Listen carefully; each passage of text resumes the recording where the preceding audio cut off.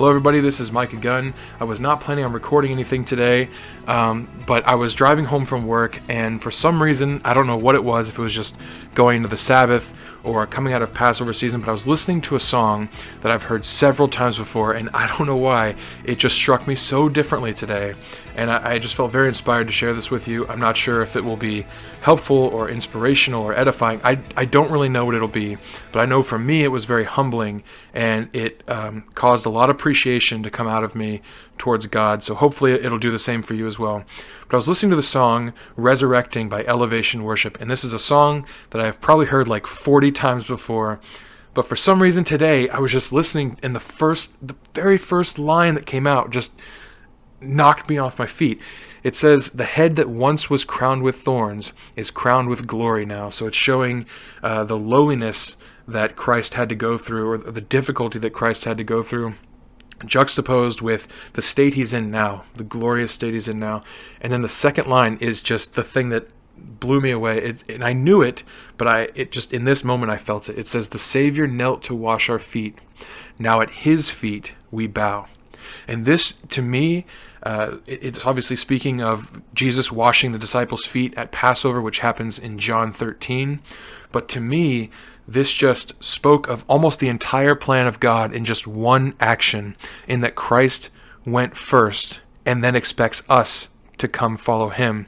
In John 13, like I said in verse 5, it says, "After that he poured water into a basin and began to wash the disciples' feet and to wipe them with the towel with which he was girded." This is his own towel. He's not asking for a towel. His towel's getting all dirty with their feet. And then in verse 6, "Then he came to Simon Peter, and Peter said to him, 'Lord, are you washing my feet? Or are you washing my feet?' And Jesus answered and said to him, 'What I am doing you do not understand now, but you will know after this.'" And this is something Peter is amazed by. And he's amazed for good reason, because Jewish culture at the time had these strict rules for how you treat strangers in your house. And this was something that you could not even require of a servant to do for a stranger. This is something that if a stranger comes to your house, you would offer them water and a basin and a towel, but you would not be required, or you could not require your servants or slaves to even stoop to the level of washing someone else's feet. Abraham, all the way back in Genesis, meets the pre-incarnate Christ, and he offers him water to wash his own feet with, but he doesn't stoop to the feet of God to wash his feet. But here we are thousands of years later in the book of John, and Jesus is stooping at the feet of mankind to, in humility, to wash their feet so that they can be clean. In verse 8, Peter said, "You shall never wash my feet." And Jesus answered him, "If I do not wash you, you have no part with me."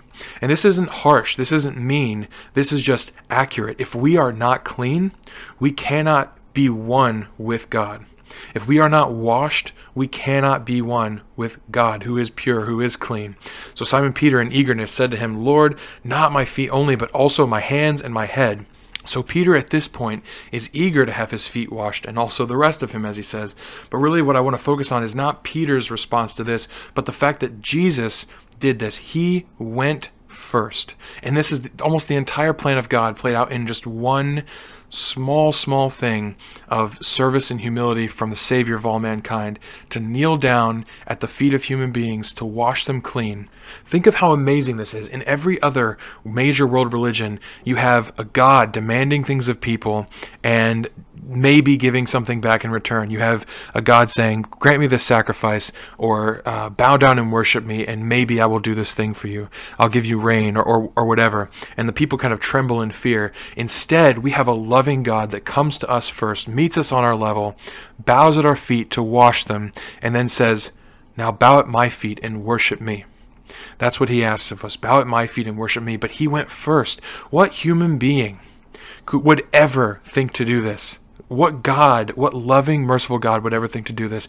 It reminds me of growing up with my sister. It's like I would take a toy of hers and she would take a toy of mine, and we'd just be at this stalemate until mom and dad came in and said, "Hey, you give that back to her and she'll give that back to you." And it's like, okay, mom and dad solved it, but there's still the little matter of who's going to give it back first. And that would almost last longer than the original fight. No, she has to give it back first to me, and then I'll give it back to her. This is human nature. This is a prideful thing, but God has none of it within him. Absolutely none of it. It says there's going to be bowing that happens. There's going to be kneeling that happens. There's going to be service that happens. And he doesn't say, do it for me first. Bow at my feet. He does demand worship. He does expect that from us. But look at what Christ does here. He kneels at the feet of the disciples to wash their feet clean. And then he says, now you bow to me. You submit to me. And it's so humbling to think of this. It just absolutely blows my mind. It reminds me in 1 John 4:19, it says, we love because he first loved us. Or we love him because he first loved us. Or other translations say, we love each other because he first loved us. I think all of these are true in a way. But isn't it so incredible? It almost is, it makes me feel a little bit rebuffed, like I'm unable to love unless he loved us first. And I think of it's more like a child and a father, though. A child and a parent, where the parent shows the child what to do, and then the child is expected to do that in return to his siblings, to the parent, to everyone he meets. And this is the love of God, that he loved us first so that now we know how to love. That's beautiful. He didn't say, love, I demand you to love, and then just expect us to do it. He came and he showed us exactly what he wanted. In humility, he made himself lowly so that he could show us step by step what he wanted. And this is the whole plan of God. How incredible, how fortunate are we that we serve a God like that. I'll leave you with one final thought before I sign off. I just wanted to share this with you. I was just so struck, and going into the Sabbath, I wanted to share it with you, and hopefully it's found you well, and it's just something for you to think on and be grateful for, that we serve a God like this. In Romans chapter 5, starting in verse 6, it says, for when we were still without strength, in due time Christ died for the ungodly. For scarcely for a righteous man will one die, yet perhaps for a good man someone would even dare to die. This is human beings.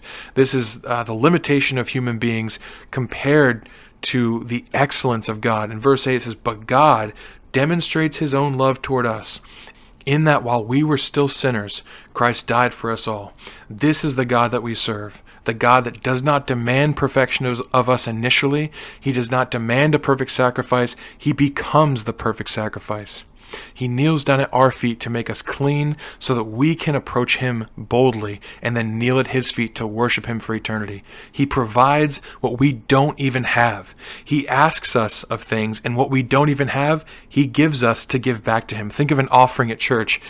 Everything belongs to God, and he asks for some back. But he gives us, he provides for us to give back to him.